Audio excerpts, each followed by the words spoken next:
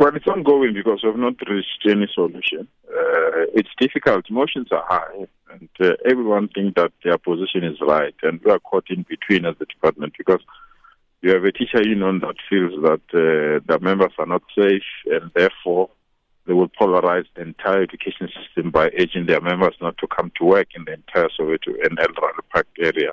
On the other side, you have the community members who feel that the 4 teachers are not welcomed at school and therefore they can't come to school. So it's an impasse that we need to resolve. So what we've done, we finished our first meeting. I'll be meeting now with the teachers that have stayed away from work. And later on, I'll be meeting with those teachers that are at work. And in the afternoon, I'll then meet with the provincial leadership of SADTU to try to find an amicable solution. And then I'll present my findings to a parents' meeting on Thursday evening. And it's up to those parents or the learners to accept the recommendation that wants to give to them. But we can't have this situation going on endlessly. We can't. We either we have a school or we don't have a school. We can't have it both. So Thursday will be the day where the parents of the children at that school must decide whether this kind of situation should continue. And the fact of the matter is that there's no quality education taking place at school, and we're held hostage by 2 different parties who don't want to compromise or reach an amicable solution. In those terms, I mean, it sounds rather confusing because our understanding was that SADTU had said, listen, we will be back at work today.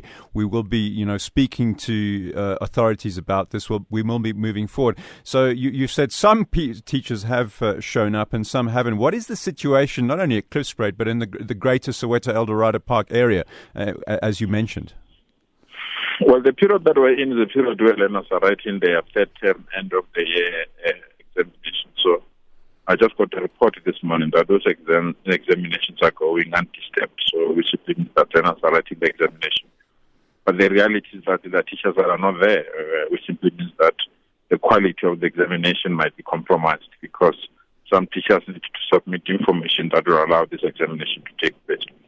So that is the reason why I have to meet with these teachers in a few minutes' time, and also meet with the teachers that are at work so that we can encourage them to remain at work, because if you do nothing about those that are not at work, those that are at work might decide also to stay at home. So we need to balance the occasion, the system. So we just have to speak to them. If the equation is not properly balanced, then we'll have a problem. And that's why also I have to meet with the teacher union SADTU at 5 p.m. later this afternoon so that we can advise them to call off their action, or else we're going to have a situation where education is not taking place in the entire Soweto area. Yeah, I know, and of course, I mean, that is absolutely what I think. Well, I as a parent certainly wouldn't want that. In terms of resolving these outstanding issues at Klipspruit, you've just come from that meeting with the community, and they say they just will not accept these people. They've spoken on Midday Live before, and they've complained. They said, we've been speaking to the education department and nothing has been done yet. Clearly, the sooner this is resolved, the better, but you have to go through procedures. In terms of the Human Rights Commission and obviously Ernst & Young investigating these, how soon are you hoping to resolve those particular issues which the community has in terms of those 4 members of staff at Klipspruit West?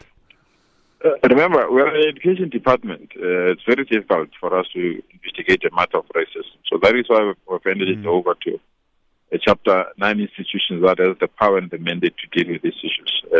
And I don't want to put extra pressure to the Human Rights Commission as if they are doing nothing. They're only waiting for us to give them a case to attend.